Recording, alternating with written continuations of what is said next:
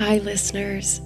As you wind down for the night, I have a few exciting announcements to share with you. First, pre-order just went live for the Sleep and Sorcery book. It'll be published in a collectible volume by Crossed Crow Books in August 2024, but you can reserve your copy now. It features many of your favorite stories, plus exclusive writings and a suite of rituals and exercises to enrich your resting and waking life. Head to the show notes for a link to pre-order from the publisher. Pre-orders are essential for debut authors like me, and I'm excited to share this book with you. Meanwhile, I've partnered with Acoustic Sheep, the makers of sleep phones, to offer my listeners a discount on their wonderful products. Sleep phones are headphones designed for sleeping. They're ultra-thin speakers in a comfortable headband, so you can sleep comfortably while listening to podcasts or audiobooks or music without worrying about your earbuds falling out or bulky over-ear headphones getting in the way. Click the link in the description and use code SORCERY10 for 10% off your first pair of sleep phones. Lastly, I'd love to have you over on Patreon. We're building a great little community over there, and it's the only place for bonus sleep and sorcery content. Check it out at patreon.com/sleepandsorcery. Thank you so much for listening. We'll begin tonight's story after a brief message from our sponsors.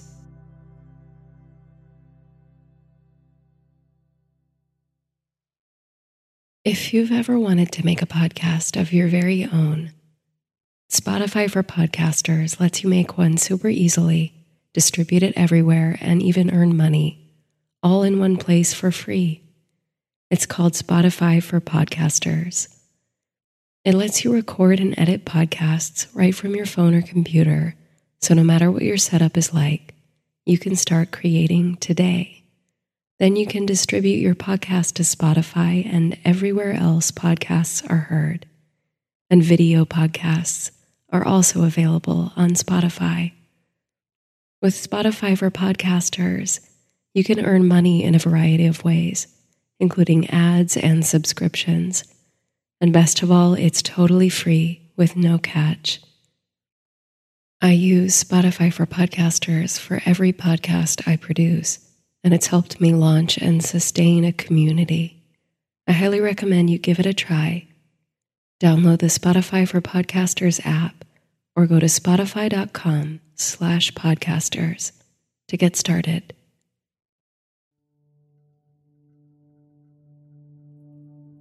Bask in the glow of the longest day of the year and witness the turning of the wheel of time in tonight's relaxing bedtime story. Sleep and Sorcery is a folklore and fantasy-inspired sleep series. My name is Laurel, and I'll be your guide on tonight's fantastical journey.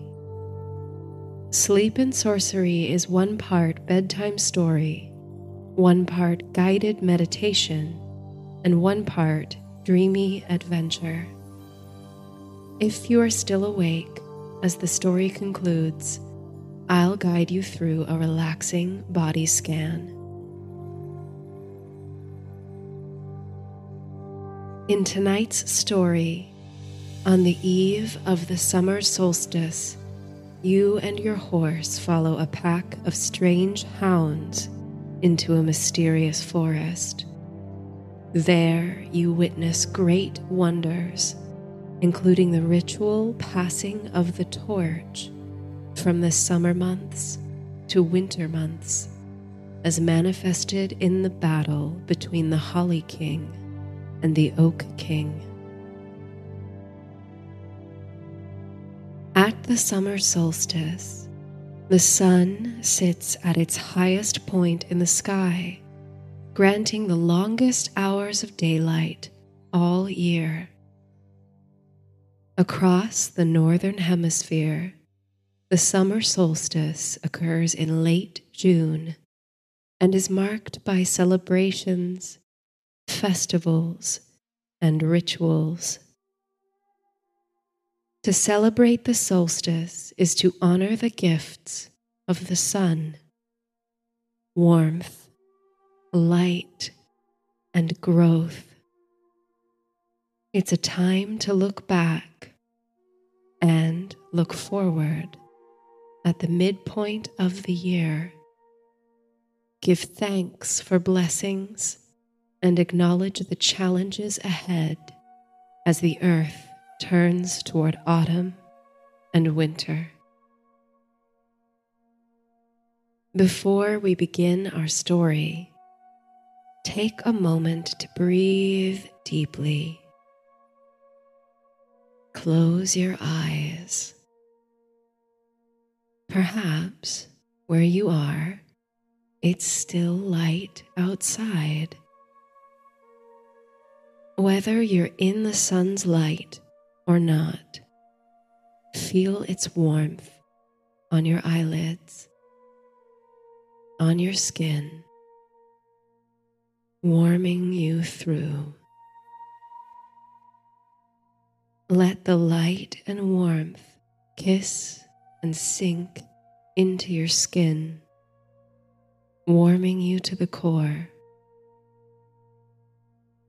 Take comfort in the sun's persistence and continuity, for as it reaches its greatest strength, it prepares to wane.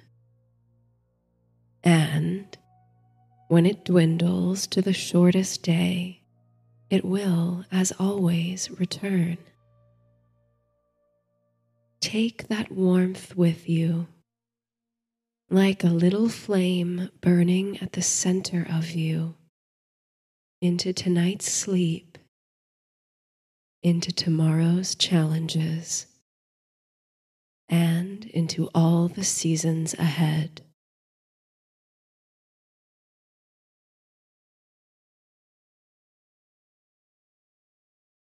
The fluting call of a nightingale dances on the warm summer wind.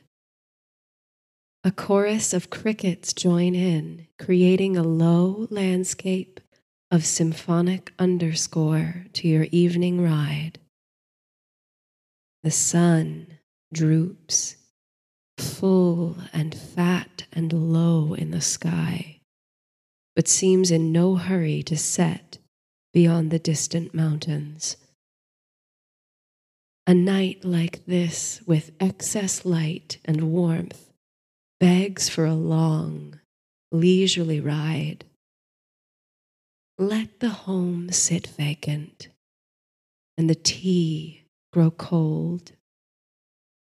Much like the sun, you are in no rush to return. The evening breeze runs its fingers through your hair and provides only a slight resistance to your horse's canter. The gentle bay mare Winifred snorts and saunters through a speckling of poppies, tossing her head with pleasure. Much of the land that surrounds your home is still a mystery, as yet unexplored by you and your Winifred. To the west lie emerald green mountains, which stage glorious pink and orange sunsets on most evenings. Just north of your home, according to locals, is a Bronze Age hill fort. You've seen it from afar, thick grooves carved in concentric circles round the hilltop. Locals debate its history, whether it housed the defensive armies of King Arthur in a bygone era, or was a seat of resistance to Viking invasions. A local man once told you that the hill fort's defenders and wise women carved buried objects imbued with charms and spells beneath the earth. to ensure it would never be overtaken. Just past the hill fort is a vast, dense woodland which you've not yet explored. To be honest, you've always sensed that the forest holds something powerful and unknown. It's at once deeply alluring and impenetrably wild. Someday, you think, its charm will draw you in. And to the south, the ruins of a great stone abbey decorate the rolling landscape. Years of abandonment and disrepair leave only desolate archways, broken pilasters, and crumbling foundation. Robust grasses, moss, and ivy threaten to reclaim the stone for nature.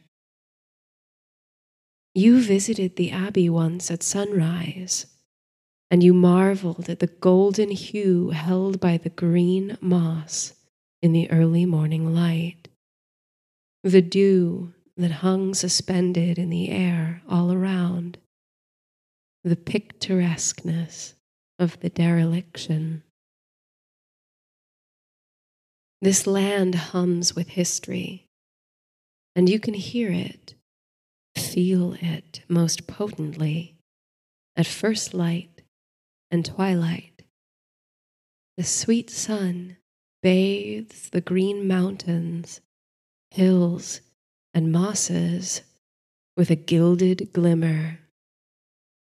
At times like these, when the wind sweeps through the grasses whistling a low song, the whole world feels connected, alive, and attuned to one single spirit, one essence. Tonight, though the sun persists into the late hour, the scent of evening primrose and lavender from beyond the hills wash over you, summery and sweet. The air is warm but mild, succumbing slowly to a cool shade as night creeps across the land, lingering lazily behind you. Indeed, there is no haste about you tonight. The sun, the moon, the wind, the stars, the land, you, your horse, all surrender to the golden impermanence, sliding along each moment like a leaf, dancing upon the wind as it tumbles to the ground. As Winifred sidles along the grooves in the grassy hillside, your body sways with the rhythm of her gait. Your muscles feel loose, relaxed, and languid.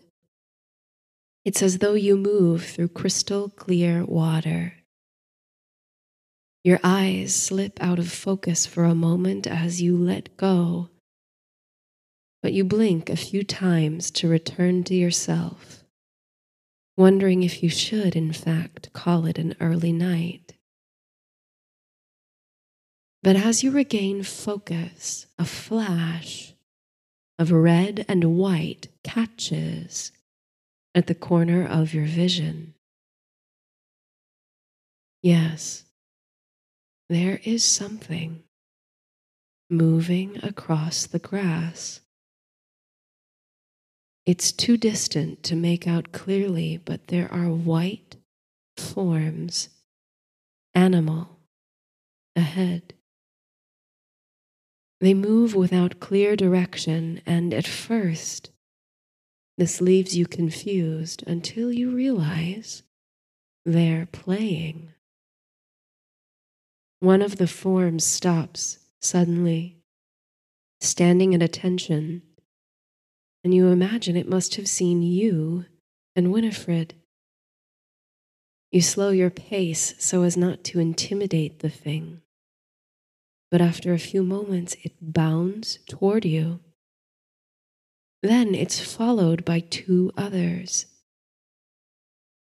You pull back on Winifred's reins and pat her neck gingerly to calm her. But she seems undisturbed, which is a good sign. She's always had a strong judge of character and danger. The first of the white forms bounds into view, and with a smile, you recognize it as a mid-size hound. He bears a wide, infectious smile, his tongue hanging out of one side of his mouth. The dog and the friends that follow is sleek and muscular with short white fur. His pointed ears, however, are the bright red of the hollyberry. The three dogs, white fur, red ears, play and vocalize joyfully. Winifred snorts and shakes her head, showing kinship with the creatures. You've never seen anything like these hounds, but you feel instantly as though they've always been with you. They project astounding warmth and familiarity. You find yourself laughing. Then the first hound, recognizable by his eyes, one brown, one blue, stops his playful cavorting and utters a cheerful bark. His fellows stand at attention and follow him as he trots off in the direction of the hill fort. Curious, you watch the trio of hounds leave as quickly as they came. You're about to continue your ride, dismissing this as a brief, charming interlude, when you notice the leader stop and turn back to you, still smiling. His fellows do the same before all three turn again and scamper north. It's as though, you think, they want you to follow them. You stroke Winifred's mane. What do you think, old girl? Winifred utters a snort, and before you can even give your signal, she begins to walk in the footsteps of the dogs. Very well then, you think. Tonight, under the waning warmth of the setting sun, you'll let the animals be your guide. By the time the hill fort comes into view, large and looming over the grassy scene, the sun is surrendering at last to night's advances. It's still light enough to see clearly, but a translucent plum pall has fallen over the land. The air is cooler than before and rich with the fragrance of primrose. The sound of swift wing beats overhead signals the night flight of a corncrake or nightjar. Somewhere, insects are humming beneath blades of grass. The hounds move apace, checking every so often to ensure you're still following. Winifred marches, content. Deep shadows accentuate the grooves in the hill's earth that endure from the Bronze Age settlement. Strange to think how long ago they were dug. You wonder if the diggers, defenders of the hill, considered how long the fort would stand after their absence. The world is very, very old, you think, and yet It bursts forth with things anew each day. All is alive and in constant motion under the endless waltz of planets, moons, and stars. For a while you think the dogs must be leading you to the hill fort. Perhaps they've dug up some forgotten treasures or charms of the lost civilization. And it wouldn't be a bad place to watch the final wisps of sunset on this long-lasting day.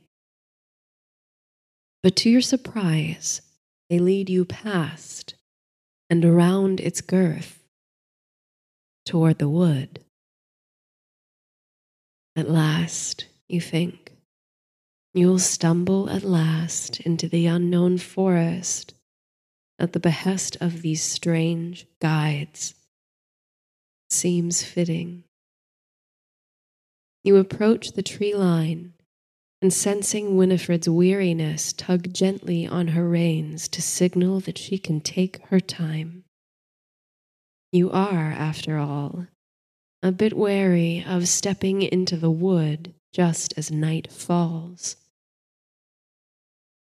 But the hounds sally forth unafraid.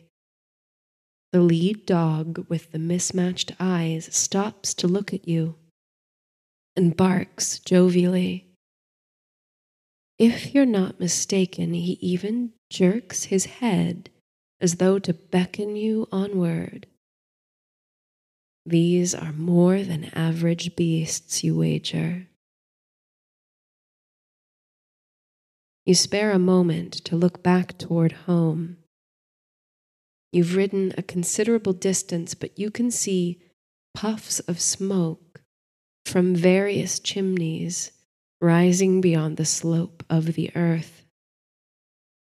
Your neighbors are surely enjoying their tea or reading, soaking up the last rays of the sun's lingering presence. To the southeast, a pale pink moon already floats in the darkening sky. A sigh issues almost involuntarily from your lips. You feel a sense of deep surrender, as though you might, like a fallen leaf, let the wind sweep you onward toward whatever your destiny holds. So, on you ride into the wood. Your concerns about the lack of light beyond the tree line are immediately allayed when, to your astonishment, you notice that the white fur of the hounds carries a sheer luminescence. They glow like moonlight, just enough to light the path a few feet ahead. Winifred keeps pace with them. Her hooves land in the gentle light spill, which dances through the emerald darkness like fluttering fairies. In local legends, woods and natural spaces like this are often inhabited by fairies and elves and the like. You wonder now how many of those stories of enchantment originated with travelers who spotted these glowing creatures from a distance on a dim night. But then again, you reflect, there's nothing so natural about these hounds, is there?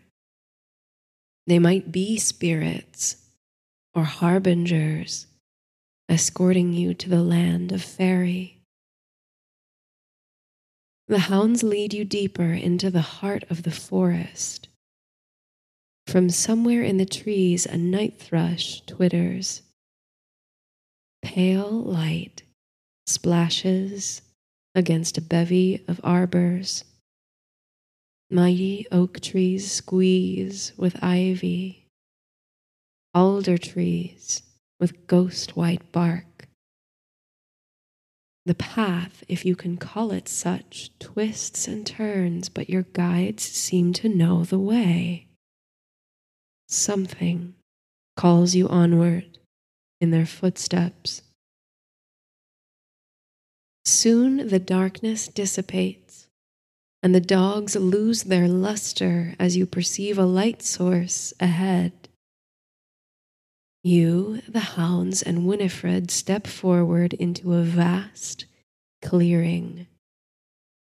The sight is dizzyingly picturesque.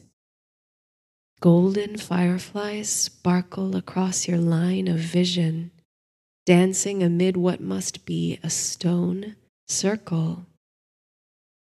The stones of various heights are overgrown with moss and vines, protruding like natural growths from the grass.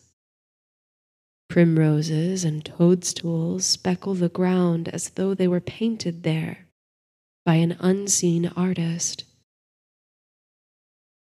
A full strawberry moon overhead bathes the glade in its rosy glow. It all seems at once carelessly wild and impeccably placed. You watch the hounds prance into and among the stones, resuming their play. It would seem you've reached the place they intended to bring you. And indeed, it seems like a gateway to another world.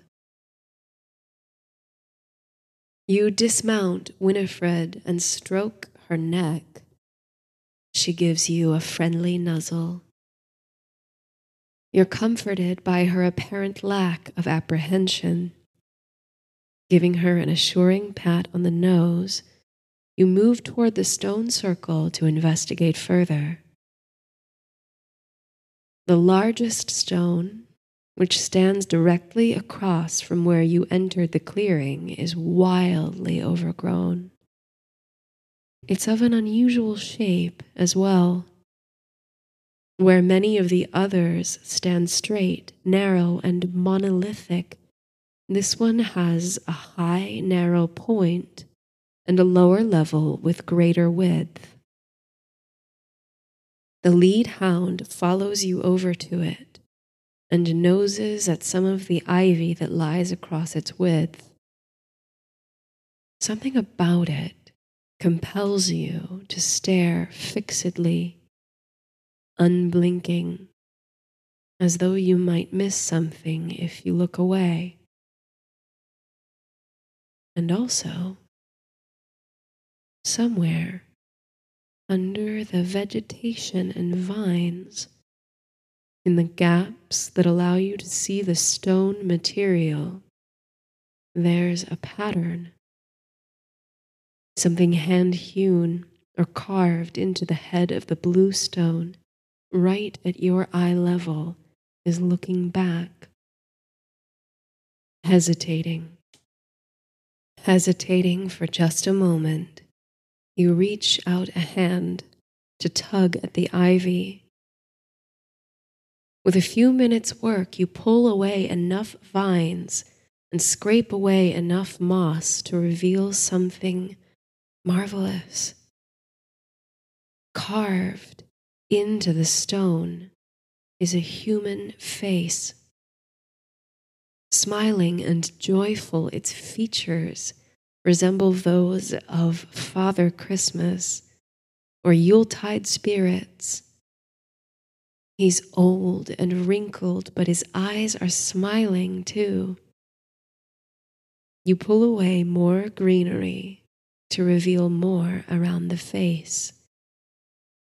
Adorning his brow are carvings of a crown made of holly leaves and berries. Carved pine cones and spruce needles are strewn through his long hair. More and more vines and moss come away under your hands, down to the shoulders, about which you reveal a robe carved to look like rich fabrics and furs. Now it occurs to you that the odd shape of the stone is carved to resemble a chair, a throne, more likely. You tug away at the vines to uncover the figure's right hand, in which he bears a goblet carved to look like it's encrusted with rich jewels. You scrape at the moss to expose the length of the figure's fine stone robes. Then you uncover his left hand, empty, but clasped in a gesture that makes your heart leap.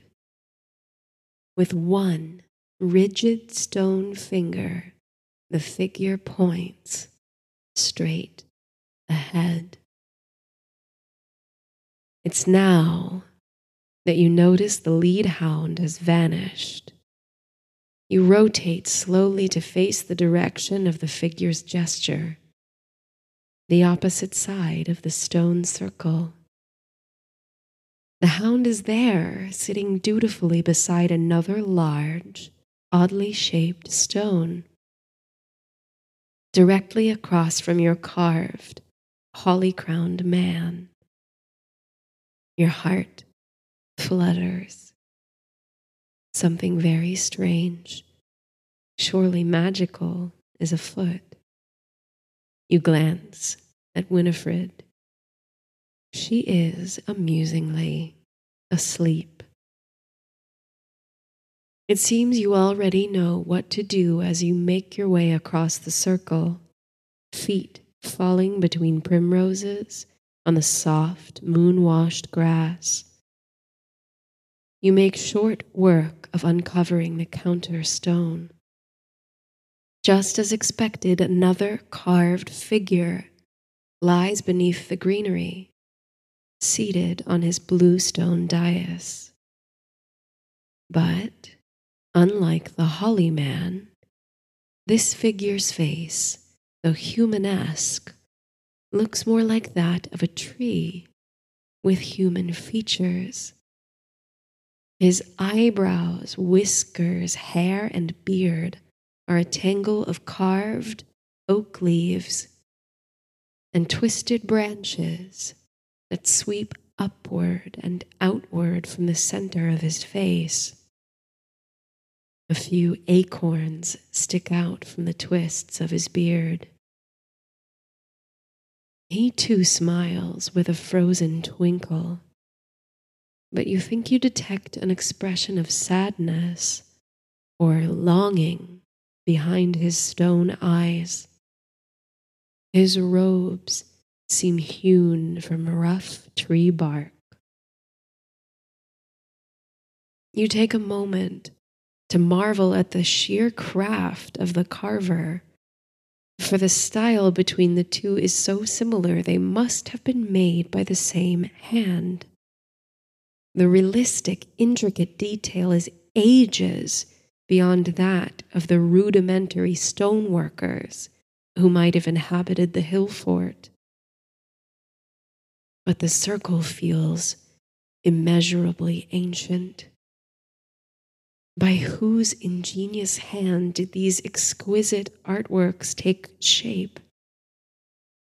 And why were they placed here, in such a remote, untraveled place, left to be overgrown and obscured with no passers-by to behold and admire their beauty? You feel a prickle at the back of your neck and a strange tension in the air with both figures now uncovered, as though the atmosphere is made up of barely perceptible vibrations, each with little hooks upon their ends, stretching the night taut across the strawberry moon. The lead hound pads to your side and rubs his head against the inside of your palm. You respond by petting him gently, your hand moving against the tension in the air. Looking from one stone figure to another, you have the distinct impression that their gazes are locked. Another magnificent feat by the artist. The monumental men hold eye contact across the ages. With a low utterance and a nudge, the hound seems to be ushering you toward the outside of the circle, where his fellows stand together.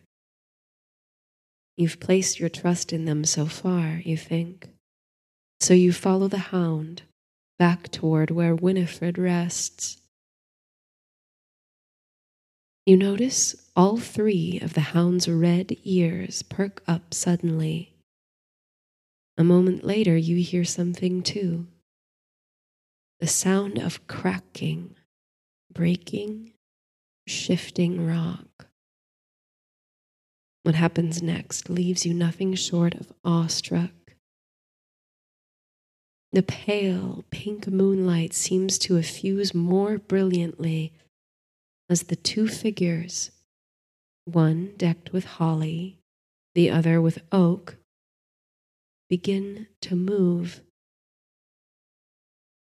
Bluestone splits, pried apart by shining light as the two towering men emerge from stone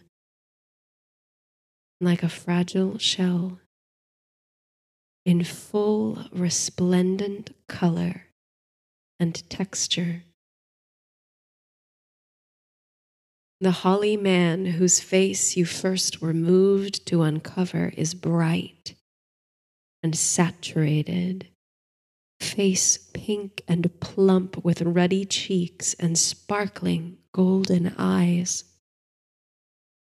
His long hair and beard are white as the sparkling snow, making the brilliant green and vibrant red of the holly at his brow even more intense to look upon. His robes are lush fabric, trimmed with furs and threaded with gold in spiraling patterns. The cup in his right hand gleams a burnished copper, and wine splashes from its rim. And at the crown of his head you marvel to see white candles growing slowly upward, each topped with living flame. And simultaneously the oak man bursts from his stone seal, green and brown and all the colors of the earth. He is all twisting, coiling ringlets of tree and vine, leaf and fruit. About his face, the oak leaves blend seamlessly with butterflies and luna moths. His legs are trunks twisted about with ivy and morning glory, mossy at the ends and gloriously alive. From his head grow the antlers of a great and mighty stag, and wisteria falls lazily from the antlers. His ribs are not so knit, and where his heart might be in that open, rooted cavern, you can see a small, suspended crystal, glowing, gleaming. They are wondrous strange and beautiful. Your breath is cool and invigorating. The night is scented with unidentifiable flowers and spices, mingling in such incongruous but appetizing melange. Cinnamon and marigold, juniper and violet, sparkling berry and apple blossom. The two kings rise together from their thrones Their movement is slow and deliberate. So slow, in fact, that they seem to move against the arrow of time. The fireflies, winds, and birds of the glade move faster the further away they are from these two magnetic centers. You can perceive halos, rings of moving light encircling the full monument. Nights and days and nights pass, perhaps, before your eyes. Or is it an illusion? The kings, one of holly, one of oak, travel clockwise around the inner edge of the stone circle, keeping equidistant from each other in their careful movements. The earth groans under the weight of their footsteps. They seem to have grown to the size of giants or gods. Now they stand facing one another again, having shifted a quarter way across the inside of the circle, moving along its edges like a wheel of time. On the night wind, you can hear the tiny palpitations of the moths and butterflies, the crackle of the flame atop the candled crown. The Oak King raises his right arm, and from his open palm grows the oaken handle of a great axe, its blade formed from the ether of shining, greenish-hued steel. The Holly King holds his cup aloft, and where there was wine, now blue and white flames erupt and crackle. Tension burns behind the eyes of the rival. They awake, you think, to do battle. You sense, and perhaps at the back of your wonder-struck mind kindles a legend you once heard, that this has happened before, that this happens over and over, or that it is always happening.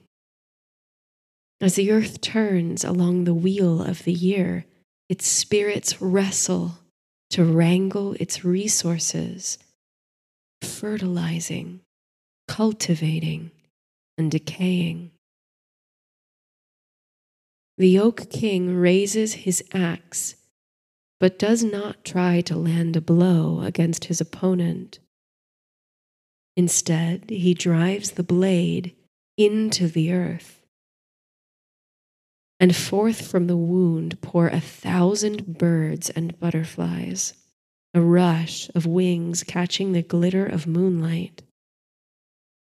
The winged army rise against the Holly King, but as they cross an invisible equator at the center of the circle, they instantly turn to flurries of snow that catch upon the breeze and dance through the night air. The Holly King returns the advance, drawing a deep inhale and blowing from his lips a blast of blue and white frost, sparkling in spirals toward the Oak King. The frost lands upon the Oak King's shoulders, face, and branches, resting there like a coating of sugar for just a moment before melting into his bark. The two kings smile.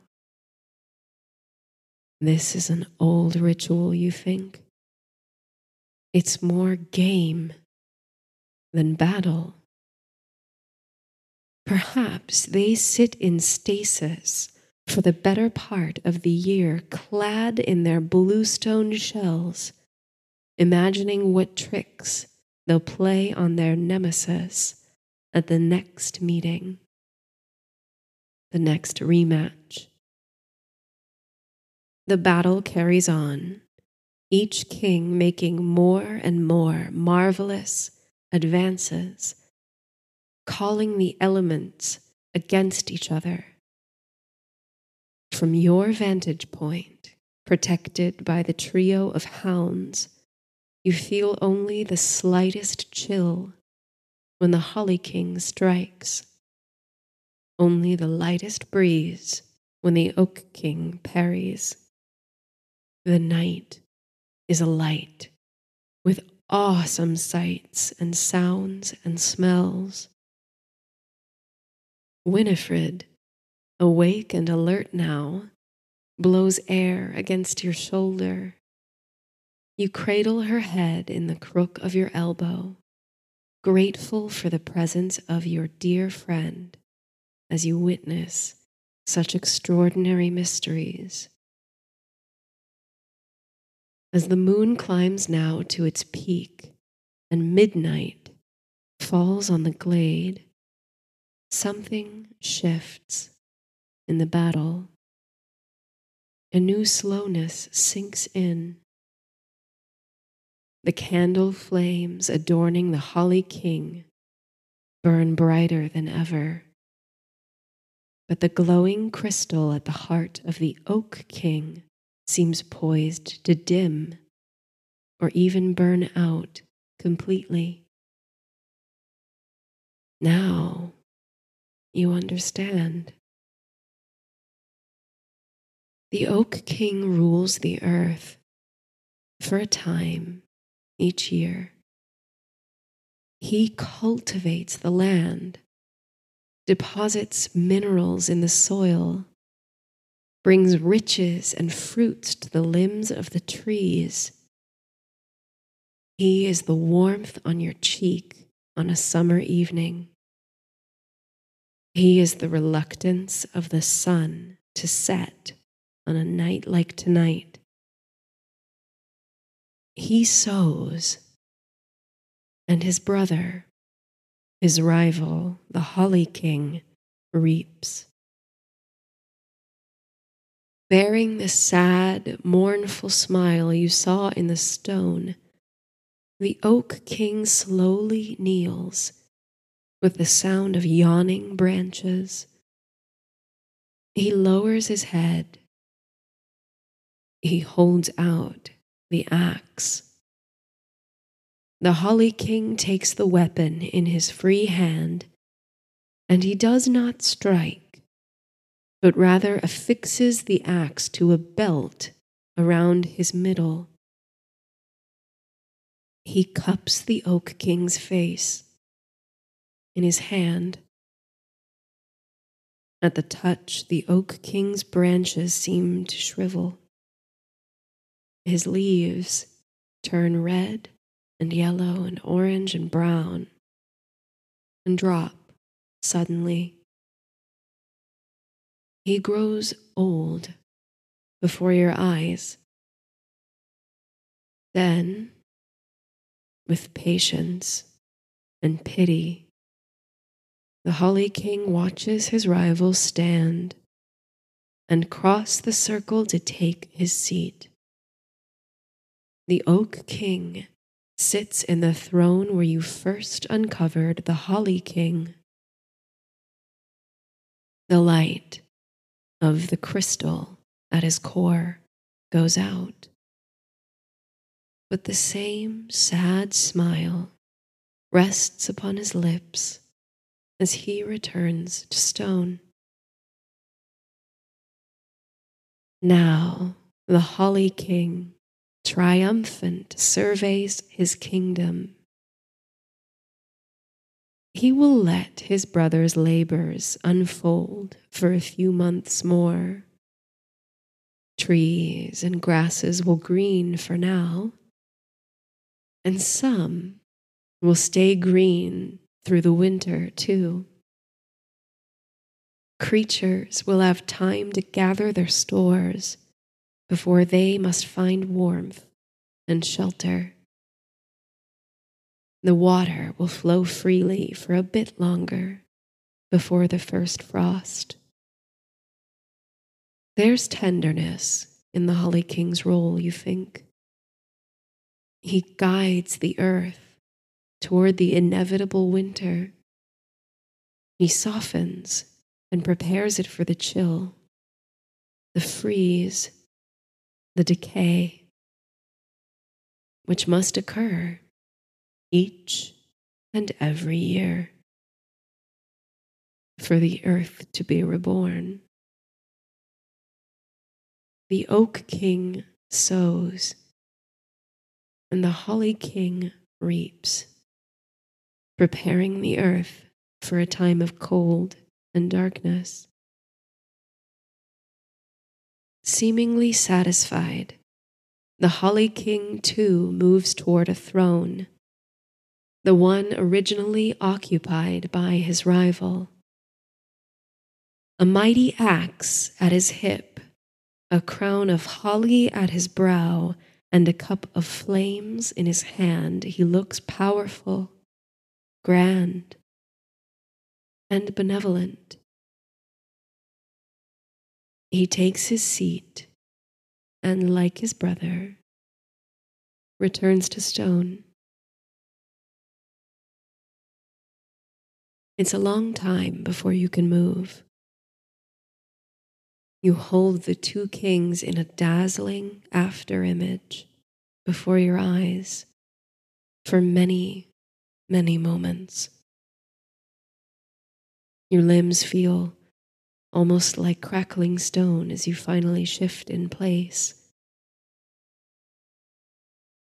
Something has shifted in the night. The tension in the atmosphere is gone.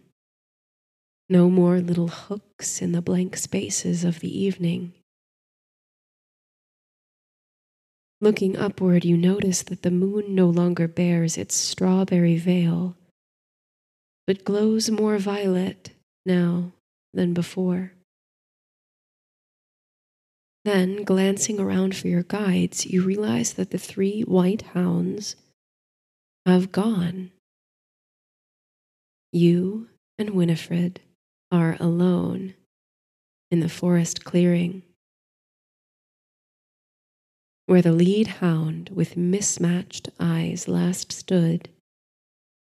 There now sits a brightly lit lantern. Stranger still, when you look back at the two opposing thrones in the circle, both are once again overgrown with thick moss and vines. Dazed, you gather up the lantern and mount Winifred once more. She remembers the way through the forest. The lantern casts more than enough light to illuminate your path. You retrace your winding steps through the forest wilds and finally emerge from the wood. The purple moon is immense atop the hill fort. Winifred bears you home. She's earned a reward, surely, and you feed her plump, ripe apples from the tree outside your door before leading her to the stable. Later, as you lie in bed under a light blanket, enjoying the fragrant breeze from your open window, you can almost feel the earth turning beneath you. You close your eyes and allow your muscles to relax, to surrender to the earth and the arrow of time. Somewhere in the distance, the moon casts its lavender glow on the ruins of a great abbey.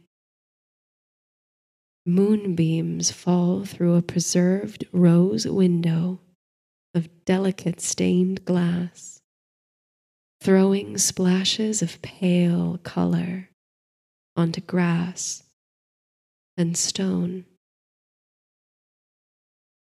deep under the earth of a Bronze Age settlement, stone tablets and earthenware carved with arcane symbols pulse with ancient protective magic. And in the heart of an emerald forest, a circle of standing stones languishes under ages of growth and greenery, guarded by crimson-eared heralds. The earth turns, and the old gods battle for their thrones. Trees flower, leaves quake, and consider surrendering to the seductive pull of gravity.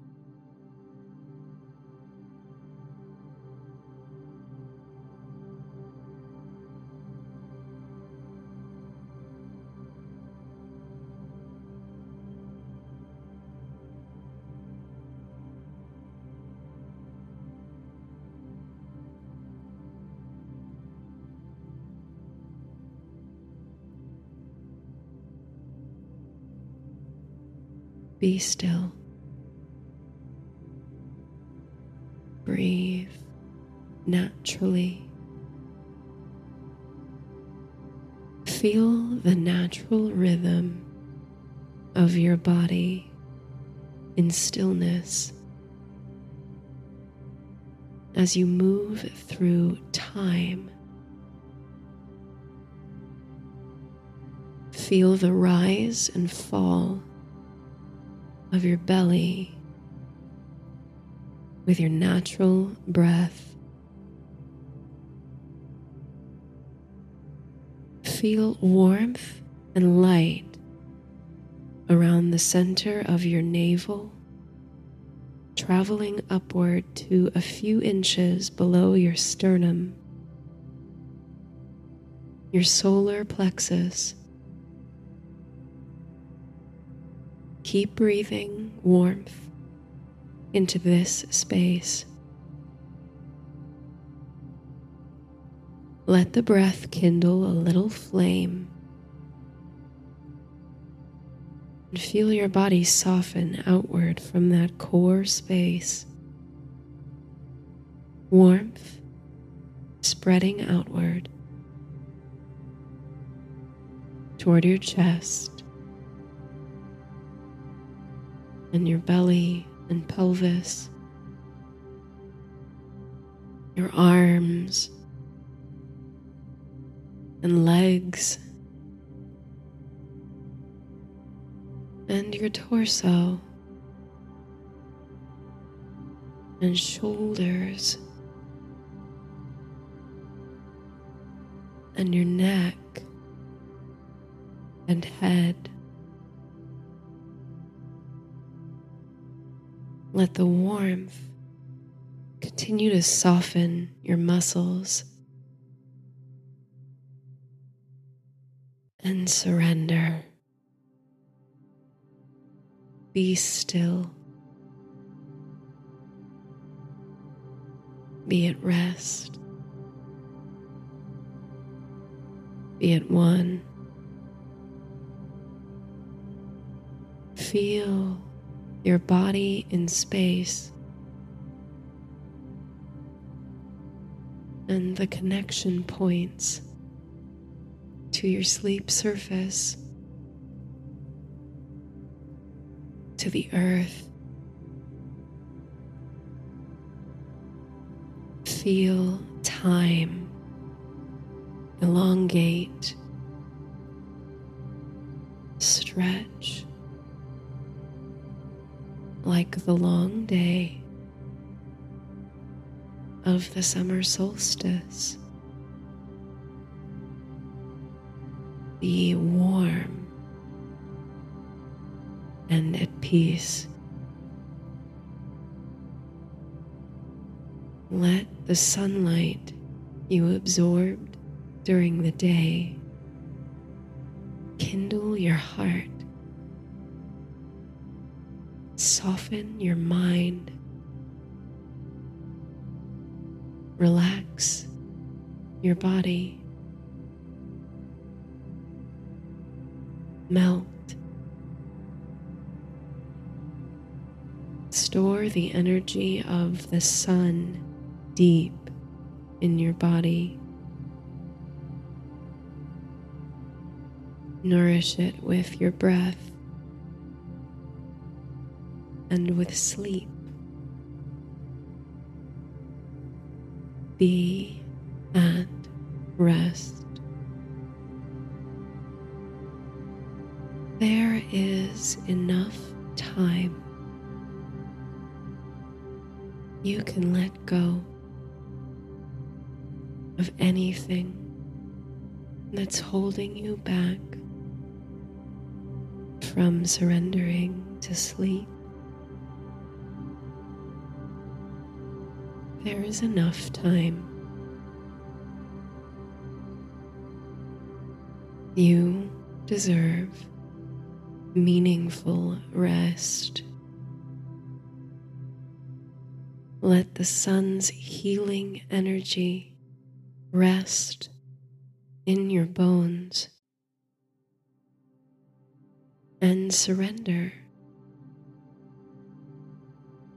to the moon, to the night,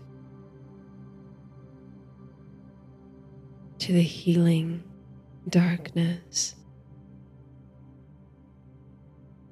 to sleep.